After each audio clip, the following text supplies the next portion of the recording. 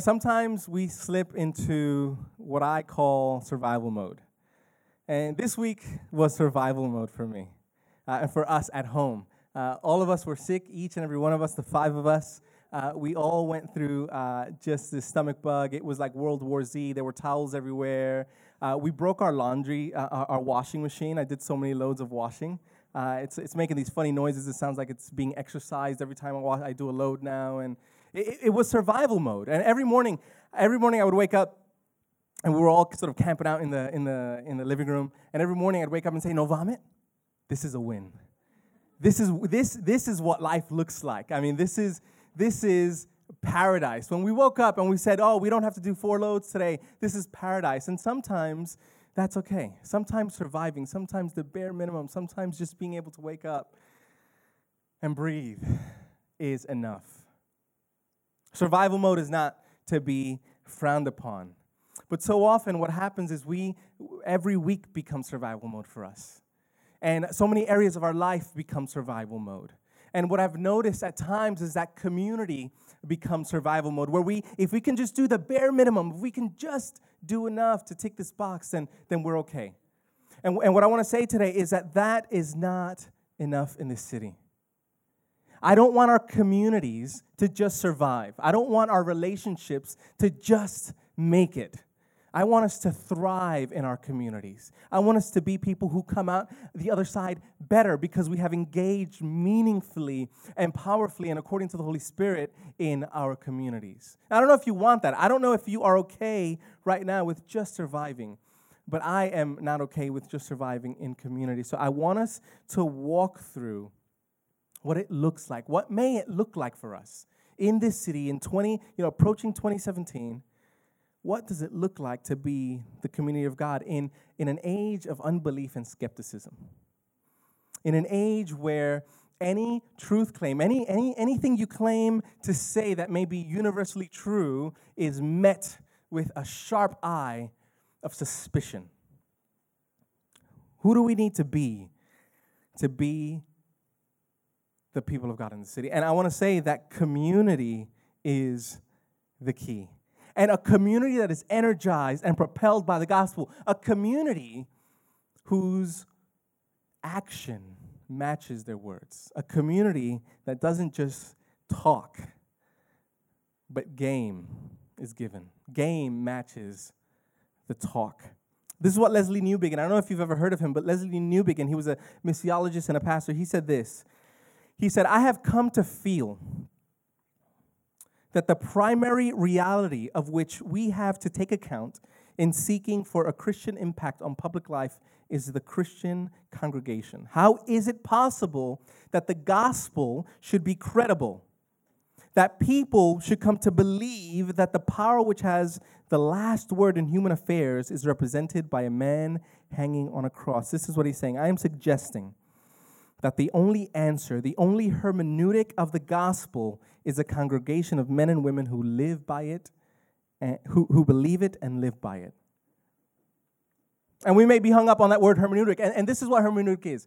Simply said, hermeneutic is just a method, an art, and a science of interpreting something. So this is what he's saying. How are we going to be the people of God in this city? Is it just talking? Is it just words? Is it just saying, "Hey, yes, Jesus is love"? Is that all there's to it? He's saying no. Every single word we speak almost has this invisible thread.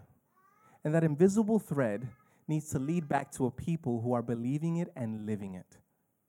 Every word we speak, so often we think it's unattended and it's unconnected to anything else. But every single word we speak has this invisible thread that should lead back to a people together who not only believe what they're saying, but live by what they're saying. That's what Leslie Newbigin is saying. And that's what I think, and this is nothing new. So often we think, it's just because of the age that we live in. But even back, in the 3rd century, one of the church fathers, his name was Cyprian, he said this. He said, "We know virtues by their practice rather than boasting of them." And I know so often I have been found guilty of boasting about virtue rather than practicing it. And so the gospel, the reality that that God in Christ has come down And he lived the life that we could never live and died the death that we deserve and rose to life and victory in the resurrection and ascended into heaven and is coming back. That happened in history. That happened historically. And I don't want us to think that our good behavior is going to save our neighbors. Being good won't save anyone. But as we embody these truths of the gospel in community, what happens is that gospel, that reality, that truth comes to bear in a fresh and new way in your community, in your friendships, in your families, for those that you have been praying for at your GCs, as we embody the gospel in community, not just as single people. We hope and we pray that the kingdom of God is breaking through and people will want and see this. And our culture yearns to see a new story. It doesn't only yearn to hear a new story. It doesn't just want to hear that God in Christ has come in and invaded the universe and is remaking everything. And all bad things will come to an end. It doesn't just want to hear that. Our culture doesn't want to hear that. Our culture wants to see that in communities of light. And so, I want to walk us through a couple things. One is just new thinking. We need new thinking about communities, but we need also old practices in community. New thinking and old practices. Dietrich Bonhoeffer, if you've never heard of him, he's a 20th century theologian. He lived during the Second World War, and he is noted for being a part of a ruse to take Hitler out. And this is what he said. He led this underground church and this underground Bible teaching seminary, and he said this in his book, Life Together. He said, Christian community is not an ideal we have to realize, but rather a reality created by God in Christ in which we may participate. So the first thing we need to get straight is that we do not create community. Any language that says we create community is false. We may shape it. We're called to participate in it. We are called to nurture it. We are called to be a part of it, but we do not create Christian community. Christian community is a creature of the Word. It's a creature of Christ's work in us. Paul says this in 1 Corinthians. He says, for just as the body is one and has many members, and all of the members of the body, though many are one body, so it is with Christ. For in one Spirit we were all baptized into one body, Jews or Greeks, slave or free, and all were made to drink of one Spirit. See, this is what we, in our culture and in our age, we tend to think this. We tend to think that I may have a personal relationship with Jesus. I have met him, and he's changed my life. And then I have the option of engaging in community. That's what a lot of our thinking, that's the line a lot of our thinking goes down. But I want to say this, that if you are here, and if you believe that Jesus has saved you from your sins, and then he is who he says he is, and he is Lord of your life, you have no choice in whether or not you will engage in community. What you do have a choice in is whether you will engage meaningfully and transformatively, or if you will wither. But this is the point. You are part of this body, not just Anchor, but the church. And you've chosen then, as you're here, to be part of this visible, as Ruth said, this visible branch of the body. But no one has a choice whether or not they are in community or not. The question is, and the choice is, will you do it well or will you do it poorly? Will you give yourself to it, or will you starve your soul and your body from it? That's the question. We do not create community, but we're called to participate in it. But also notice what Bonhoeffer is saying. He oftentimes we have this ideal of what Christian community should look like. And one of the gifts that Anchor has are this incredible creative team. And they're able to take our life and they're able to put it on film and make it beautiful and put music behind it. And it's a gorgeous picture. It is a beautiful picture. And we should use those gifts in this city. We absolutely should. But what can so often happen is we look at these videos and we look at these filtered photos, and when the reality doesn't match every second of the day, when conflict arises in our community, when sin rapes our community and ravishes it, we run because it doesn't meet this ideal of community. And what Bonhoeffer is saying is that Christian community is not an ideal we need to realize. It is messy, and it is hard. I mean, the gospel community leaders here know, opening up your homes every week to invite people in that you may not be so excited to see that week. That's hard. But they do it because they love you, despite all things, and they love Jesus. It's hard to have those hard conversations when we see someone that we love who is slipping away from the truth in life and deed, in word and deed.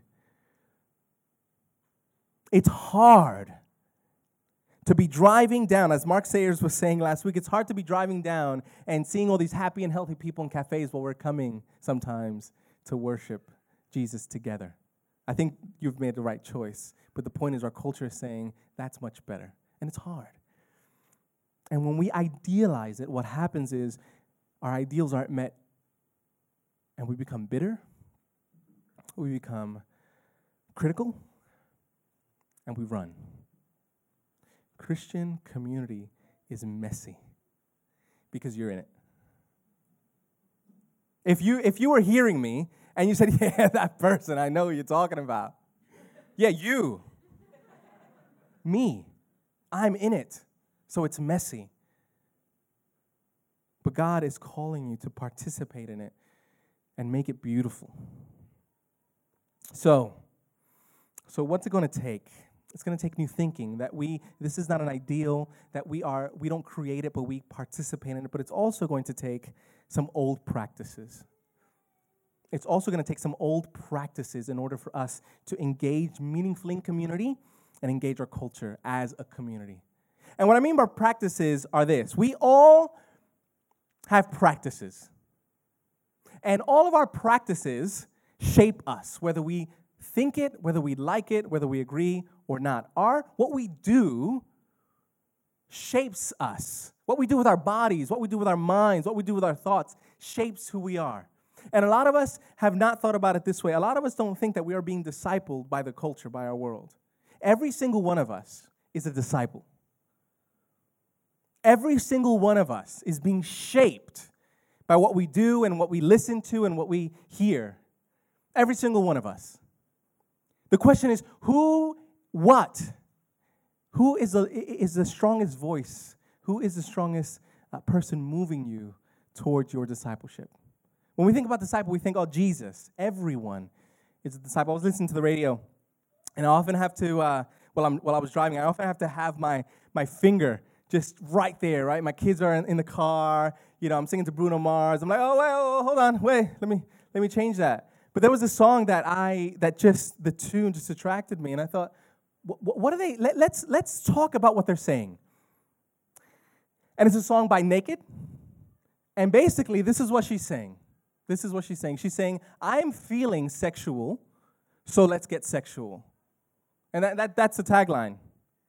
And the thing is, what is that saying to us? And we may sing along to it. If you're married here, be as sexual, please, as you want with your wife, your husband. We encourage that. That's a gift. But what is this song saying? How is it trying to shape us? It's saying this, that your base desires should just be acted upon. It doesn't matter with whom. It doesn't matter what the consequences are. Just do what your body feels. And yet we think that we go unaffected by everything we are seeing and everything we are hearing. You and I are being discipled by our culture. We are being shaped. So the question is this, what practices should we adopt? I'm not advocating at all to turn off the radio. I'm not advocating at all not to go to the movies. I'm saying do that with a mindset, knowing that we are being shaped by our culture. But what do we need to do? I want to go back to the text. Come back with me to chapter 17, verse 20. I do not ask for these only, So let me give you some context. What Jesus is doing, this is known as the high priestly prayer. Jesus is praying for his disciples. He knows that he's about to go to Golgotha. He knows he is about to be crucified. He knows he is about to be murdered. And he prays to the Father for his disciples. He prays for them specifically. But then there's a turn where he says here in verse 20, I do not only ask for these only. He's speaking of the 12, but also for those, for us, for those who will believe through them.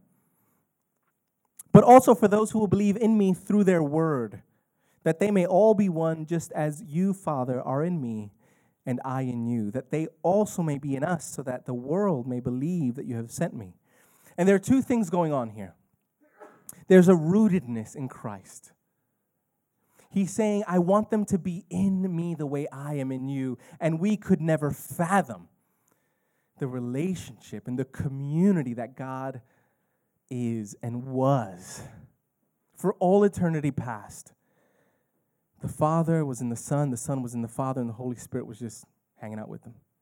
Not sure how that works out, but it was happening. And there was this union, and he's saying that's the kind of union. He wants us to be rooted in him the way that he's rooted in the Father. But he also wants us to be anchored to one another. It's not only this relationship this personal relationship between me and Jesus, but it's also an intimate, hard, sweet relationship between one another. So we need different kinds of practices. We need practices that are individual practices that root us into Christ more deeply.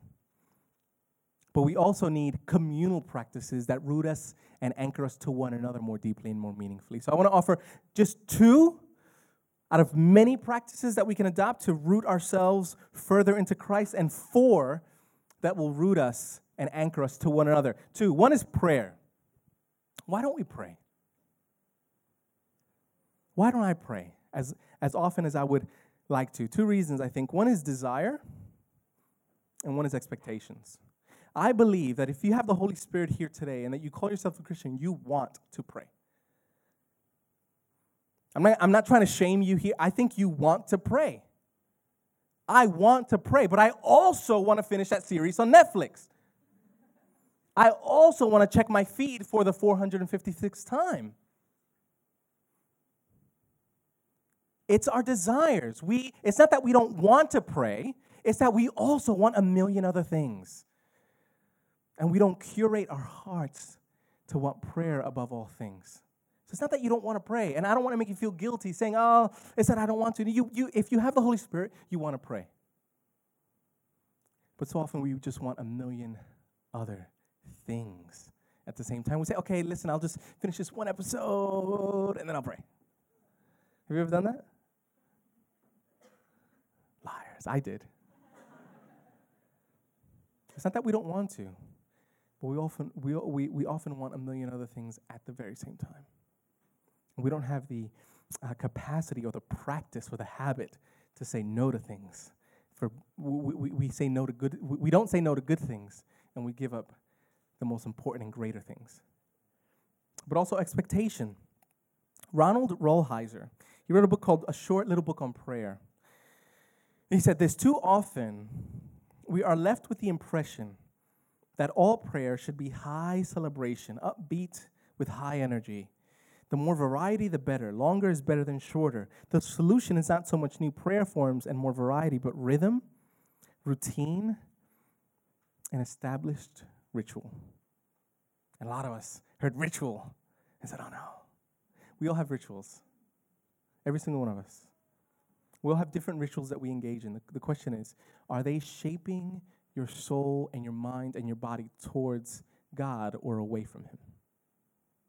So one of the things that I've been trying to do with my triplet and with our gospel community is we've been having fixed hours of prayer. We pray. There's a little devotional that I bought, and it gets me to pray 2 to 3 times a day at the same time. And it's just 5-10 minutes of just centering on God and being silent before God and just saying, okay, you're here, and practicing his presence and rooting myself deeper and deeper and deeper slowly into God. But also, listen, we expect prayer to always be exciting. and we expect to walk away enlightened, and we expect to walk away warm and fuzzy. And we expect of prayer what we don't expect of anything else. I don't know how your life is lived, but my life is generally lived at a pretty mundane level. There are ups and downs, but it's generally at a mundane level. And I want us to start thinking about prayer as just that. Prayer is speaking to your Father, and it is okay. Let me ease some of your maybe guilt. That maybe you've walked away not excited. It is okay to enter into speech with God through your boredom.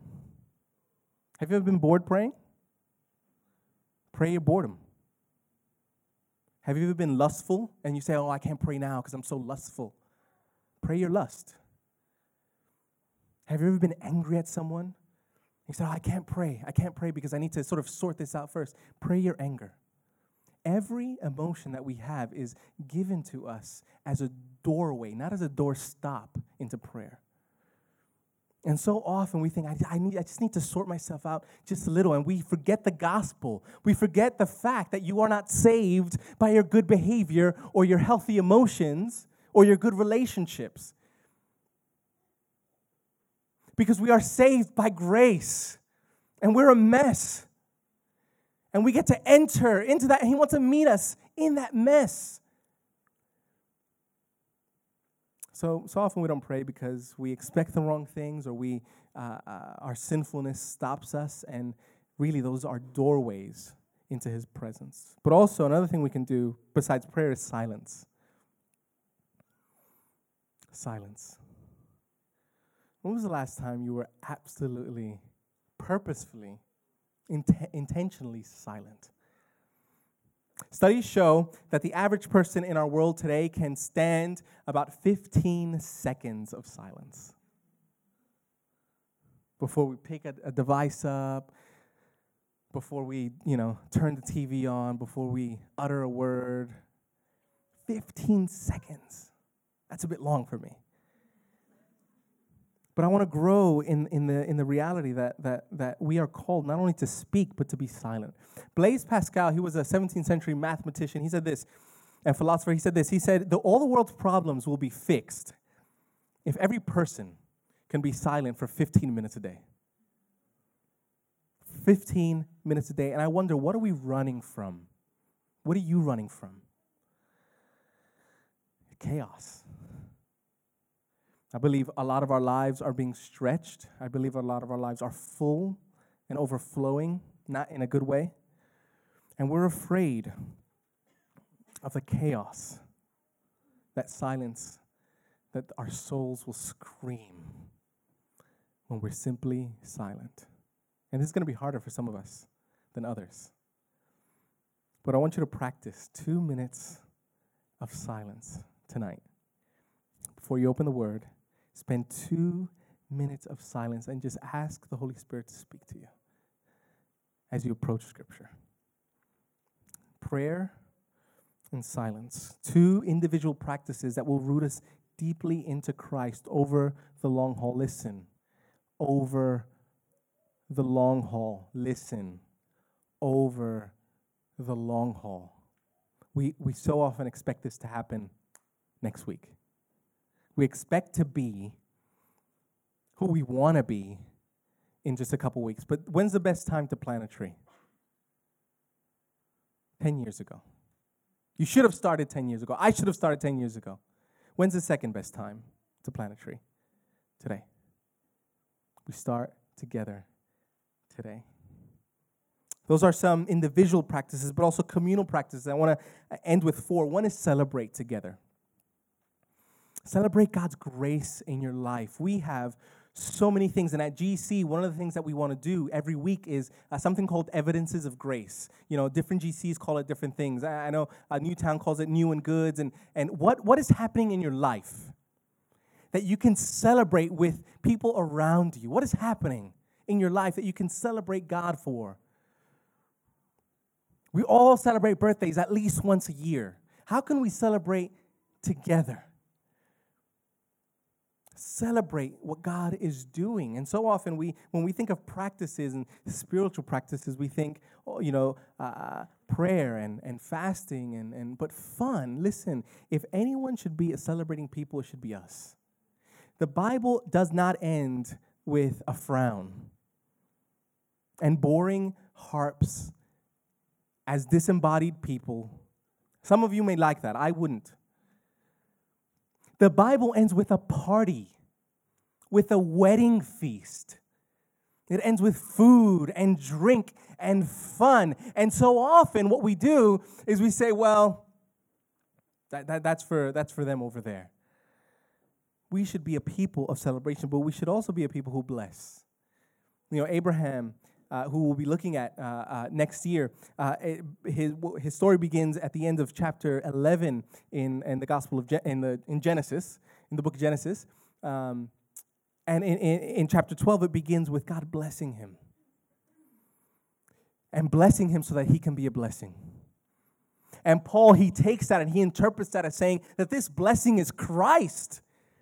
And we get to bless people, not only with our finances and with our time and with our homes and with parties and by paying each other's bills if we need to and by watching each other's kids if we have to, but we get to bless each other with the gospel. We get to bless and we get to say to each other every single week, Christ died for you. He loves you. You are the apple of his eye. When he was on the cross, it wasn't the nails that kept him there, but it was his love for you. And he had your name written on his heart and on his hands, and he saw you, and you were the prize that Hebrews 12 is talking about when he's saying that he withheld, that he put death to shame. He had your face in his mind's eye. Bless each other with the gospel every week. What a practice that could be. And also, we recreate together. We relax. We go on vacations. We go on weekends away together as a family and as gospel communities. We throw parties for each other's kids. We invite our friends. We make these spaces where your friends who you've been praying for or not praying for, and my friends that I've been praying for and not praying for, we can come together and they can see. Why do they need to see? Because the Christian community is the hermeneutic of the gospel. It is what interprets the gospel to people. When they see people love one another and forgive one another and bear up with one another, they see the gospel. And what an opportunity then to say, hey, this is not because of me, but this is because I have been forgiven. And there's a God who created all things. And we have screwed this world up. And yet he loves us and he pursued us. And he's coming back for us. We recreate together. We enjoy one another, but also we eat together. There is no better space for creating and sustaining community than eating together. I mean, this goes back thousands of years. Bowling won't do it. You know, movies, you're just staring at a screen. And all those things are cool. Do that. Laser tag, that's fine. Paintball, count me in. But eating together, a simple meal, doesn't have to be extravagant every week. But eating together, a simple meal, builds community, and it is a foretaste of the new heavens and the new earth that are coming. So I want us to do this. I want us to think about, as we think about our individual practices, how can we make prayer a more realistic and sustainable practice? How can we learn to be silent in the presence of majesty? How can we together celebrate one another? How could we eat? How could we bless? How can we play together as a community? Because listen, if we can talk a good game, we can have a great Instagram feed, we can produce great videos, but if all those things don't have invisible threads leading back to this, to a community that loves, to a community that forgives, to a community that forbears, to a community that is shaped more by the word than by the world, then it's all for nothing. But really, at the center of all this, the only way we can have community is because there was another community. There was another community that was perfect, that didn't have any of the strife that we had, that didn't have any of the sin that we had, that didn't have any of the turmoil or tensions that we currently have. There was a community that was perfect, and that community was broken so that this community could be made whole. The community of Father, Son, and Holy Spirit was shattered on the cross, mysteriously. And then what he does, that circle that was forever going was broken, and now we get to enter in. So the question is, what kind of community do you want to be? Because our individual lives, and I say this with quotes, individual lives, deeply affect what we do together.